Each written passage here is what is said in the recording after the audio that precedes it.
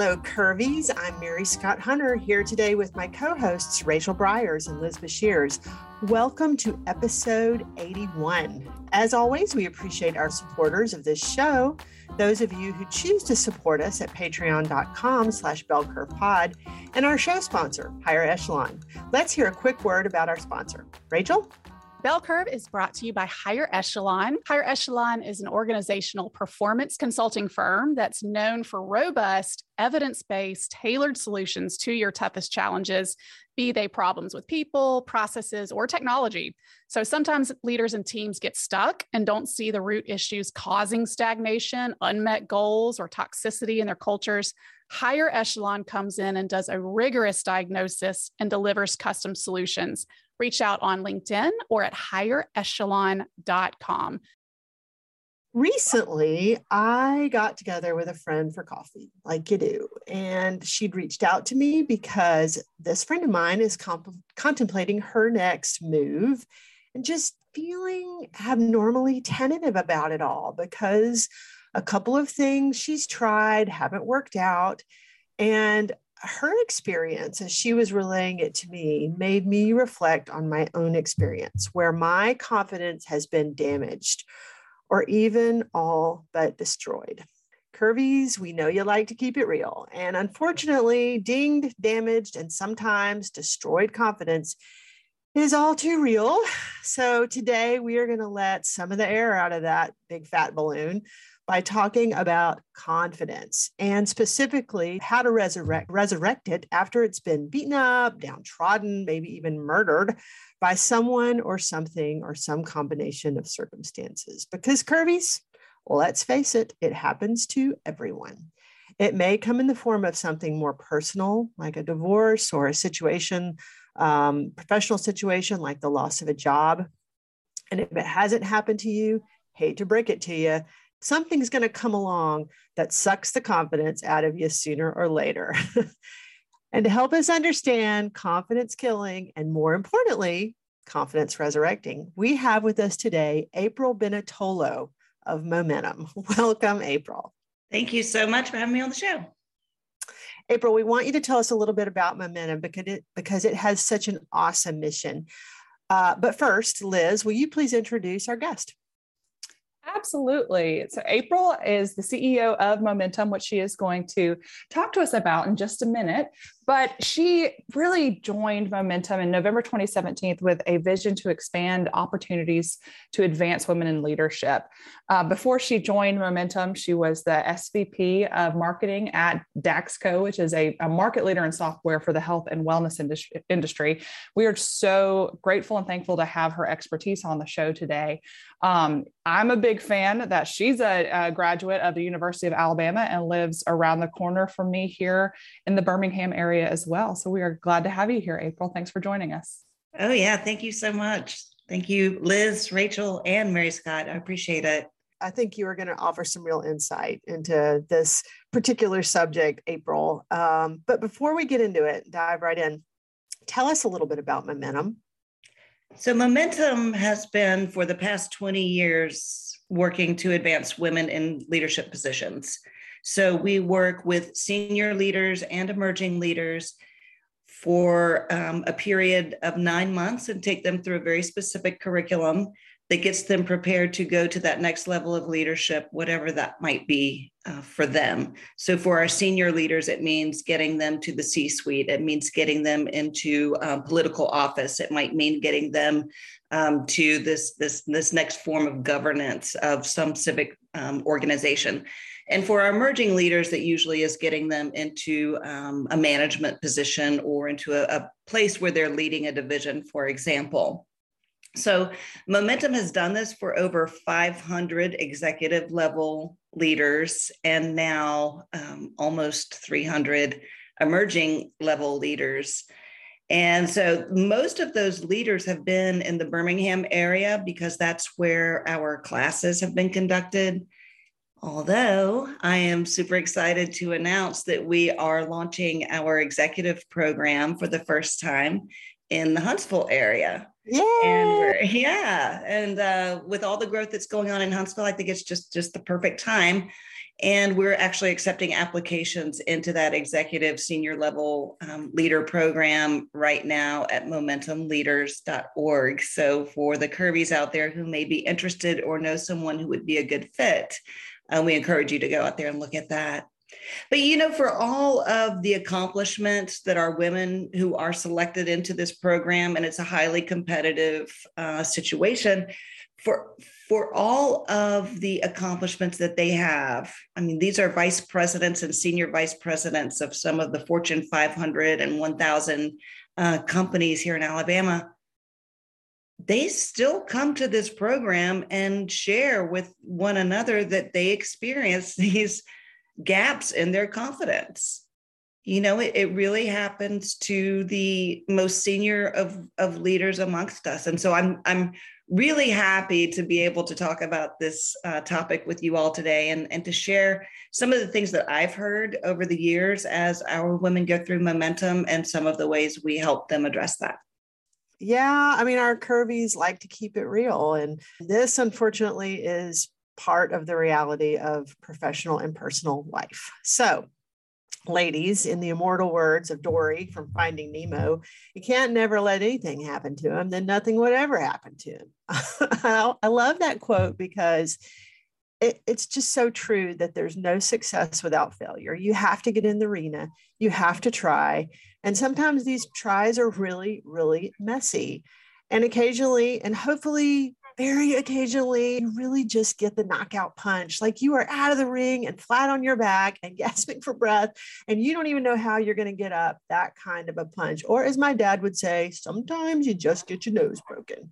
And personally, I faced it after my second unsuccessful run for the Alabama State Senate.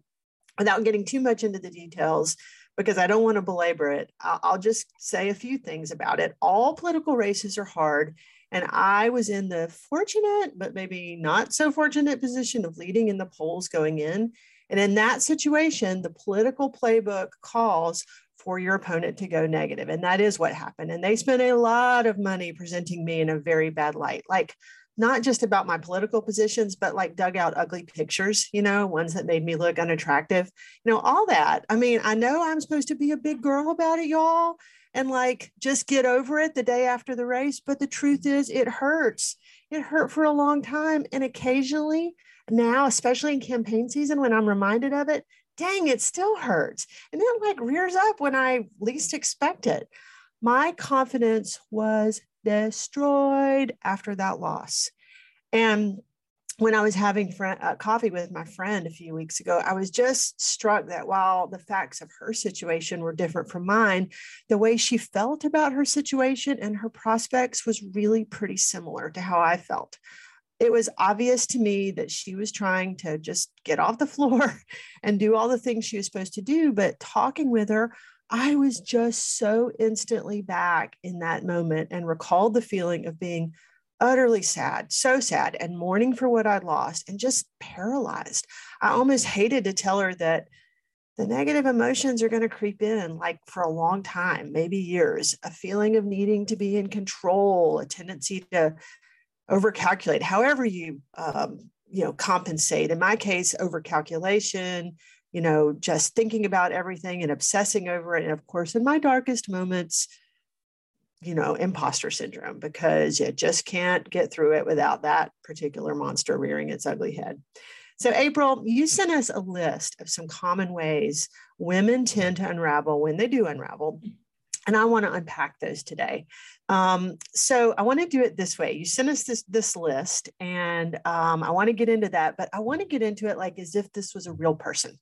So, maybe this real person has experienced a divorce, maybe they've experienced some professional crisis, but I want to name our fictional professional woman, Susan. And for all the Susans out there, this is a totally fictional person. I'm not thinking of anybody. I just want to name her Susan because I want to talk about her like she's real. Let's say our fictional Susan led a team for years at her company that she always assumed brought a lot of value to the company. But without explanation and very abruptly, Susan and some of her team were outsourced. Susan is jobless and devastated. And now, for purposes of this discussion, poor Susan also suffers from every one of the things that's on your list, April. Hopefully, most curvies out there and most people won't suffer from everything on the list. But April, we need to understand Susan and how this situation with her particular normal foibles, the normal things that crop up, how this situation is affecting Susan. Yeah, I would like to say that the 6 things I'm going to talk about don't happen all at once or don't happen to all people. But I really do think that almost every woman on the planet probably identifies with some of these at some point. So let's just jump into that. So let's imagine that Susan is also married. And let's imagine that Susan also has a couple of kids, one in middle school and one finishing out elementary school. Okay.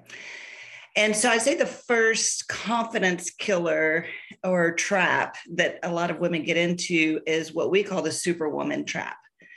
So this is the idea that I need to be everything to everyone, always on, always perfect, all of the time. So this means like juggling a work schedule, juggling school, extracurricular activities, doctor's appointments for yourself, for your children, for your husband, for your parents, volunteer commitments, maybe trying to keep true to your faith, caring for those aging parents, remembering Christmas, birthdays, you just keep adding to the list, trying to be school mom sometimes, trying to compete with the stay-at-home moms.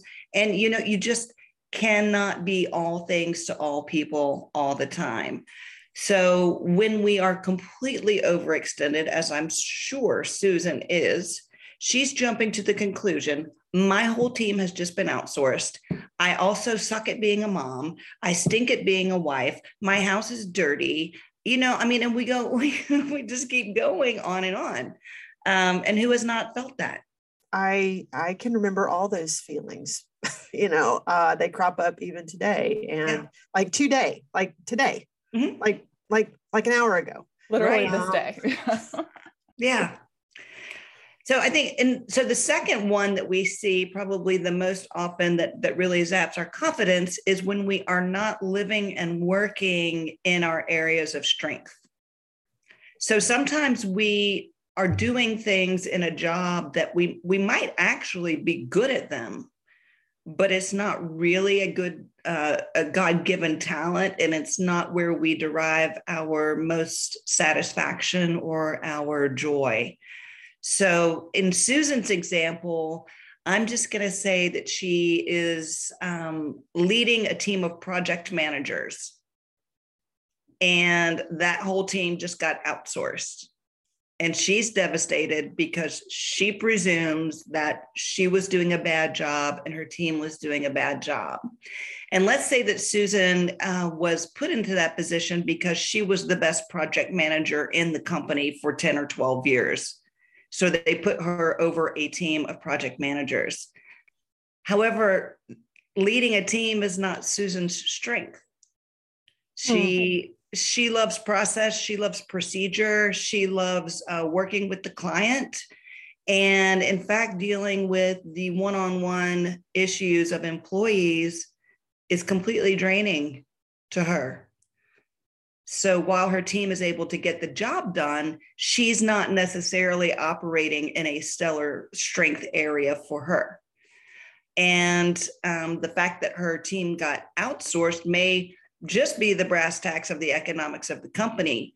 Could also be that her team was slightly underperforming or had high turnover and those kinds of things that might result from someone just not being, a stellar manager. Plus, she is unfulfilled and she is not working in an area that brings her joy.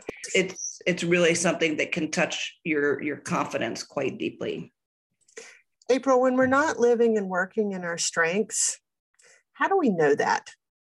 So we like to do an exercise with our participants called Loved and Loathed. And I did not come up with that. It's actually something that Marcus Buckingham came up with in his Strengths Finder. But loved and loathed exercise. You keep just a little piece of paper by your desk. And at the end of every day or a couple of times a day, you write down the activities that you've done in that day that really you were like, I am passionate about this. I lost track of time while I was doing this thing. This really made me feel important. This made me feel good. This made me feel valued. So those are the types of things that go down in your loved column. And then over in your loathed column, I loathed doing my expense report. I loathed having to have the one-on-one with this particular employee. I loathed this meeting with my peers. And, just figuring out where are those places where you are getting your joy and where are the things that are sucking the wind straight out of you. And then, we can't all just design a job where we're doing the things we love all the time. However, we can see where the areas of loathing are, and we can work to minimize those as much as possible. For example, if you're not good at detail and procedure, if there is a coworker or someone on your team who really is, who can help you review your work for detail, then maybe you can swap by helping them to establish a big picture outline for a presentation or a project, if that person is instantly drawn to detail and is not so good at the big picture. I think that makes a lot of sense. And I think Susan, probably, if you're not living and working in your strengths, you're probably not doing your best work. And my guess is Susan, if she's also Superwoman, probably doesn't want to admit that everything isn't her best work. Right. Yeah, absolutely. One of the things I think about in kind of on this bullet point is there are so many things. I'm formerly self-employed and now I'm in a leadership position at a nonprofit.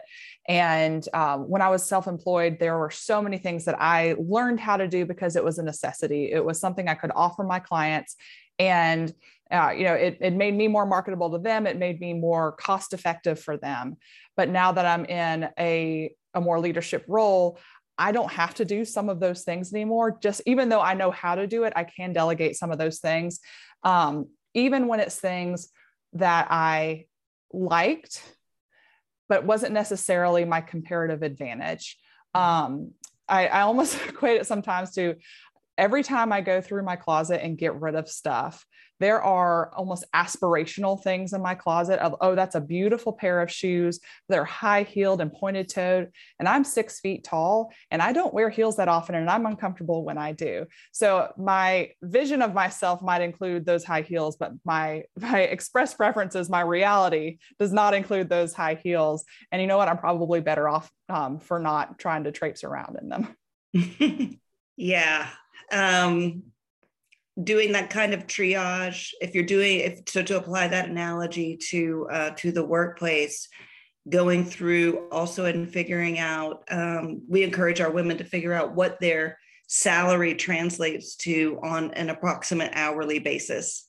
So then sort of like where the company's resources are being spent. So I might enjoy design, like choosing pictures for a presentation.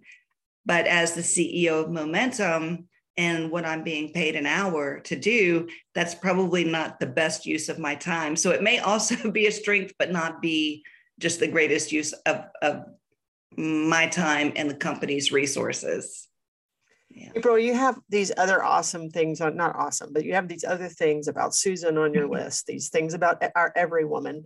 And I don't want to miss out on them because these are the things that are trapping Susan in the failure. So, well, I'm glad you said failure because the next one on the list is fear of failure.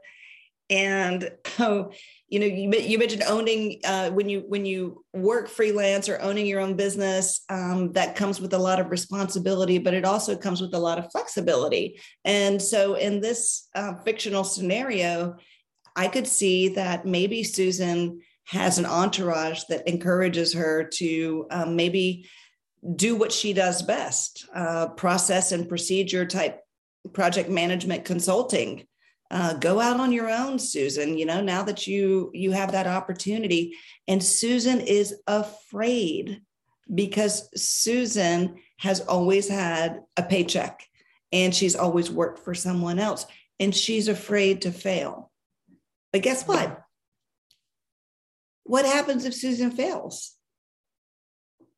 We go back to the Nemo example. If you don't let him do anything, nothing will ever happen. If you never let him do anything, nothing will ever happen to him, good or bad, right? And so Susan could give this a chance. It could give her the opportunity to do some things that she has not been able to do in those other superwoman areas of her life. And if she doesn't like it, or if it's not fitting all of the criteria for a happy career for her, she can still go out and join a company again. So we oftentimes think that the next step is like the final step, and that's never the case. Oh my gosh, I was having this conversation the other day with a dear friend of mine, and she was talking about a possible move. And she said, well, if I make this move, then a few years later, I'll be in my 50s. And then I think that's it. I got to do this forever. And I thought, wow, I don't really think so. I'm really glad to hear. And she will know exactly who she is when she hears this show. So I'm really glad to hear you say that. Yeah. And kind of related to that fear of failure is another trap that we see a lot of women falling into is taking on the failure or disappointments of others.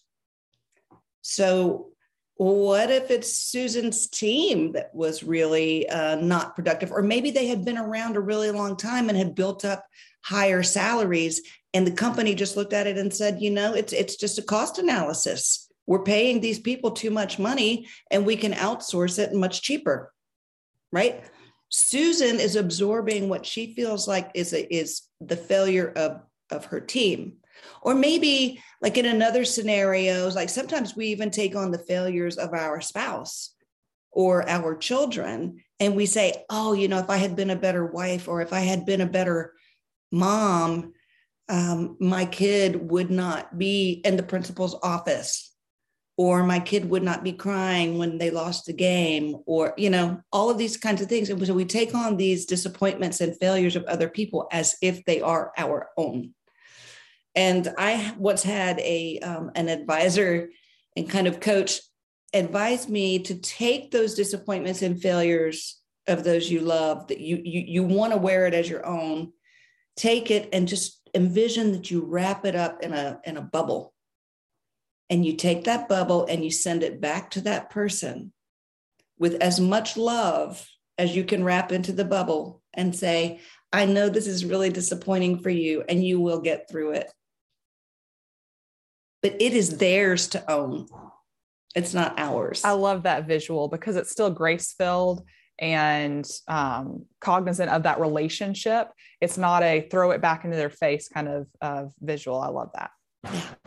I love you. My mom always says, I love you. I support you on your journey. She does not say, I will carry you along every step of the way. Right? Oh, and then, okay, so we have, I would say 2 more things that I wanted to hit on in terms of these confidence killers. So, and this one is a huge one, and it's the negative self-talk that women do. And I know some men do it. This is just not a universal us and them, but women are far more prone to the negative self-talk than men are. So we go around criticizing ourselves 9 ways till Sunday. A lot of times it has to do with social and cultural norms of I'm not thin enough. I'm not tall enough. I am not pretty enough. I'm not wealthy enough. I'm not powerful enough. I'm not, my house is not clean enough. My dog is not, whatever. We play these negative loops in our head over and over. We say to ourselves, oh, I really am dreading this meeting because every time I get in front of this group of people, I mess up. Would we say that to our best friend? Would we say? Wouldn't say it to our best friend, and we shouldn't say it to ourselves, but the lies we tell ourselves, how many times have we said it, Curvies? The lies we tell ourselves are the worst ones of all. That's right. We once had a facilitator at Momentum who said to all of this group of women who, master's and PhD degree is out the yin yang. And she said, do you know you all have a master's degree that you didn't know you had? And they were like, what is it? She said, you all have an MSU. Mm-hmm. You all have this degree in making stuff up. She didn't say stuff, but for the purpose of the podcast. That's good. That's a good one. Didn't know that it was going that direction. Yeah. You're making stuff up. And, we also, as women, are far more verbal than our male counterparts. So what happens is we talk, even in our head, talk. And we put words into the heads of our male counterparts that are not there. Oh, after that meeting, he's probably thinking this. He's probably thinking that I did this. No. He's not thinking anything. Or if you want to know what he's thinking, ask him. But don't keep making up what other people are thinking. And I was super guilty of this one. There was just chatter in my head all day long. This is what my kids are thinking. This is what my mom is thinking. This is what my dad is thinking. This is what my husband is thinking. This is what my sister is thinking. They're not. And if I want to know what they're thinking, I just need to ask. Does this sound familiar to anybody else? 100%. And I think sometimes if you're high in emotional intelligence, we've just gotten so used to trusting our gut, trusting our instincts, and maybe we really are good at reading things, but I think I'm very guilty of, I'm reading something. I just read it wrong. Like I took, something's happening and I'm picking up on that very strongly, but my conclusions might be 1,000% wrong. And, my husband will convict me and tell me, you're so good at taking the worst interpretation that reflects the worst on yourself. You'll give everybody else the benefit of the doubt. You'll take whatever you're interpreting and turn it badly on yourself. Very guilty. Yeah. And, even if going back to the Nemo example, Mary Scott, if you never let anything happen to him, nothing ever will. And so even if our perception is dead on, I did a television appearance not too terribly long ago that I was not proud of. I didn't realize sort of the nature of the show, and sort of the performance I gave was kind of not really in line with sort of the temperament of the show. And rather than beat myself up about it, which is what the old April would have done, I said to myself, well, you know what? Next time I need to watch the show. Duh. I mean, it was a total rookie mistake, and I know better. And I can give every excuse in the world. But the point is, there's no sense in flogging yourself for months afterwards when you can just simply learn from that. I won't even call it a mistake. I guess it is a mistake, but just learn the lesson and move on. After, there are real things in our Susan example. She had a real thing that happened. I mean, there was plenty of reason for Susan to be upset. Rachel, in your example, there's something's happened. You're not making it up. It's not all in your head. In your example, April, of that moment that you felt disappointed in your performance on TV, there's these things are going to happen. But I think what we're trying to say is, this is a great list. And the last one on your list is obsession with appearance. And I can say that as I approach 50, that gets, I don't think I've ever thought about my appearance as much as I have here lately. Getting to my hairdresser on time, making sure I don't have that gray line right in the middle there, in my part. I would like to say that gets easier, ladies, but I don't know if it does. I think that gets sometimes a little harder, but I think what Susan will do, and the reason why Susan will have trouble, is that not only will this thing happen that's hard enough to deal with, but she'll obsess because she's Superwoman and she can do everything. And she probably hasn't been living in her strengths. And that's the reason this thing happened in the first place. And she has absorbed all the failures and she's got fear of failure. And so she doesn't know what she's going to do next. And she's paralyzed and she's talking to herself. And, that devil on her shoulder is giving her all the wrong messages. And she doesn't have Rachel or Liz as great friends to turn it off and say, will you knock it off and stop telling lies to yourself? So, and like, you know what? In my darkest moment, when I took that knockout punch, these were all part of it. When you sent that list to us, April, these, I did all those. I did every single last one of them, except maybe at the time I wasn't obsessed with appearances, but that's a new thing that's come on lately. We have a few minutes left though. And April, I don't want to cut you short. I want to make sure you said all you want to say about this list, but I want to also talk about how you dig yourself out of the hole. Yeah. Well, so I think digging yourself out of the hole, if my experience in the years that I've spent with Momentum and seeing all of these women leaders grapple with this serves any purpose, I think we have hit a good recipe in that when you start, like ground zero of picking yourself back up is the emotional intelligence. Part of it is, who am I really? Do I really know who I am? And if you can go back to, I'm extroverted, I am gregarious, I am a visionary, I am this, or maybe you're not. Maybe, maybe your emotional intelligence revolves around, I am a loyal, supportive, conscientious, steadfast, super good friend and employee. Whatever it is that you are, be solid in what you are. So understanding how you're wired, what you like and where you play well, what your strengths are is kind of that foundation. And if you don't have it, there are lots of tools out there to get that emotional intelligence and to find out what your strengths are.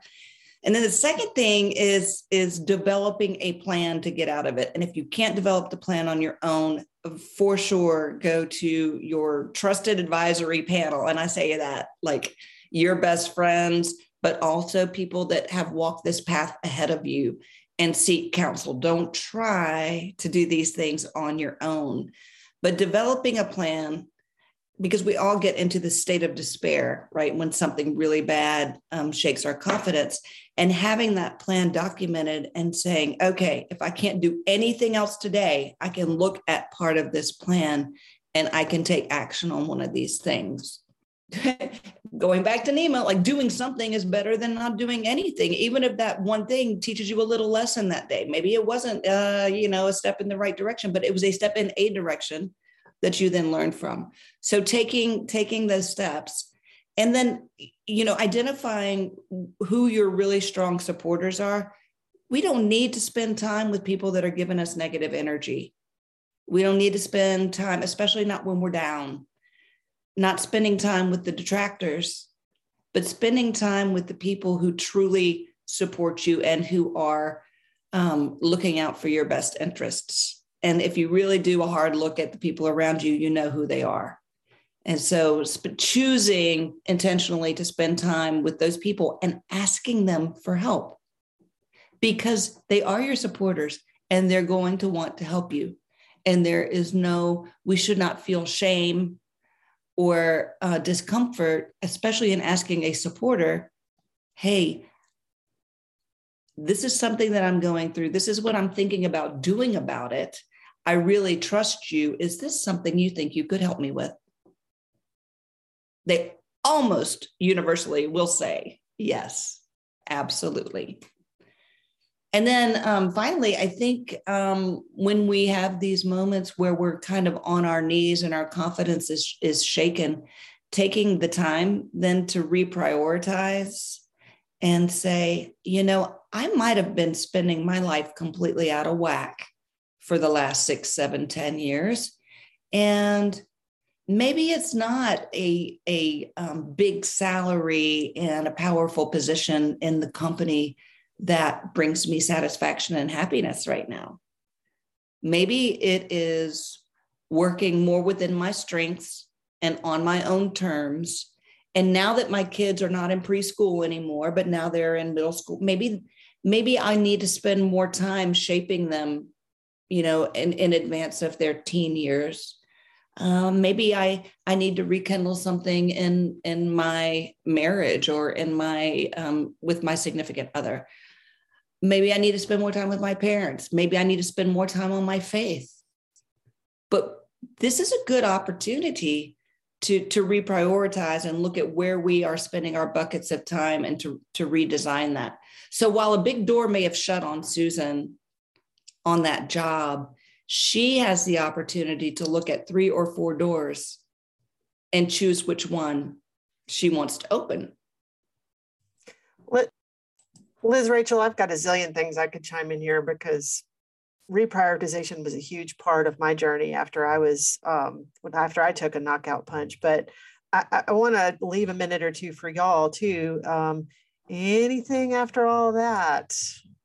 Yeah, I mean, I think what's interesting, and you alluded to this, April, is that you don't really know when this is going to happen in your life. You could have been going along just fine, a very confident person, and then out of nowhere, something shakes you at a level that you just didn't see coming. That absolutely happened to me a few years ago. And I'd always been very confident, worked in the news industry, took some zings that just for whatever reason didn't bother me. I don't know why it didn't bother me, but I transitioned into a role and just never felt this way, y'all. Shot through with such anxiety that I had physical symptoms of tingling all through your body. You just have so much adrenaline hitting you all the time. Couldn't sleep, mind racing 24/7, deeply sad to my bones. And this is not anything about the role or the people, nothing like that. It was an interior battle. And I love what you said about how you just have to get on a plan. And that's what worked for me, was enlisting professional help, enlisting friends, enlisting mantras, personal affirmations. I mean, stuff that might have sounded like nice to have at one point became, I have to do this to survive. And I think what's neat, though, is to just be so on the other side of that and to be able to now look back and say, okay, I know what that feels like. If I ever encounter it again, and I know I will, I know that it'll go away.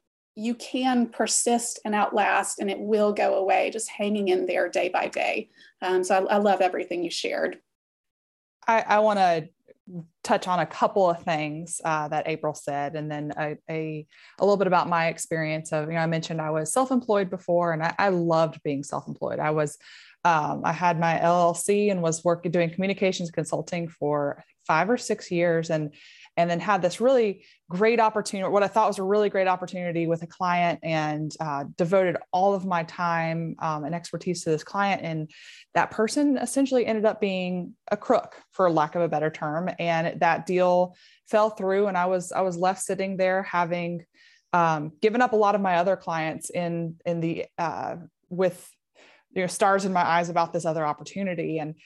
And at about that same time, this is a little over 3 years ago, was when Mary Scott and Rachel and I started talking about pulling together this podcast. And, I had known both of them for a while. Mary Scott and I worked together for a little bit. She was one of my clients back in the day. And Rachel and I had interacted with each other before. But while I was making that decision to go back to a full-time employment position, they were so important to me of providing guidance and experience and friendship. It's really the best of both worlds, in that they are a couple of years ahead of me in their career and personal lives. But then also just the truest and deepest friends too. And I just cannot speak to how invaluable that really, really is, and how thankful I am for the two of them. And I'm getting teared up right now. I mean, it's but just how important, important y'all are to me, and how I don't want to skip over that personal side of things at all, and how important that is, how important mentorship and friendship really is when it comes to not just your career, but some of those prioritization conversations that need to happen as well. I had a couple of articles, and I'll just, I'm going to post this one to the show notes in case Curvies are out there. And April has some resources as well that I want you to mention, and we'll post as well. But the one I want to say about getting yourself up and after the knockout punch, after your nose is broken, it is going to take some time to heal. And that is hard, because I remember waking up the next morning after that devastating loss thinking, I want to be over this now. I want to be over this now. And I remember for days thinking, I want to be over this now. And to this day, years later, I think I want to be over this now. I mean, it's not painful now, but it just, that's Mary Scott's input to you, that it will get better. And it will certainly get better if you use these tools that we've mentioned and really avail yourself of these tools in your friendships and your mentor relationships. But Curvies, if that's where you are right now, give yourself a little grace. If you're mourning whatever it is, if you're feeling paralyzed, if you're feeling like all I can do today is make a little bit of progress, that is okay, because it is going to take time. April, I want to give it over to you, because that's one of the benefits we can get from April Benitolo and your wisdom from all these women that you've interacted with over the years. So a couple of things. One is a book that we recommend often in our classes called The Confidence Code by Katty Kay and Claire Shipman. So that's available on Amazon or wherever you buy books. The Confidence Code just has it's got a pretty down to earth, step by step, check these things and make sure that it's kind of the science and the art of building back your confidence. So that's a really great resource. Also, I just wanted to leave a couple of ways that women, no matter whether they do one of our leadership courses or not, can interact with Momentum. One of the best resources we can offer is we have a mentor matching program. So if you go to momentumleaders.org and you fill out a form to let us know what it is that you are working on, I'm bouncing back from this, or I'm experiencing that. We have a mentor coordinator on site that will go into our extensive network and find someone with that skill set and match you with them, not for life, but for, a kind of limited engagement to work with you on a specific thing. We also have a Momentum Matters podcast. And so we address a lot of these types of leadership issues that women go through. So that's called Momentum Matters. And you can find that wherever you look for your podcasts. But I also loved, Mary Scott, the list that you sent. So I know that your Curvies will be happy to find that in the resources. And, there's nothing that can beat that support network, as you mentioned, that will carry you through times like this and build your confidence back. You're so right. There is nothing like just real friends, real mentors that are really there to help you. You're so right, April. Well, April, this was a tough subject, and I want to thank you for coming on and bringing the benefit of your experience to our Curvy communities. Curvies, it's great to be with you today, as always. If you like our show, please leave us a review and support Bell Curve with a small periodic donation at patreon.com/bellcurvepod, and we will keep bringing you solid, enriching content so that you are just a little closer to always being your best you. See you next time.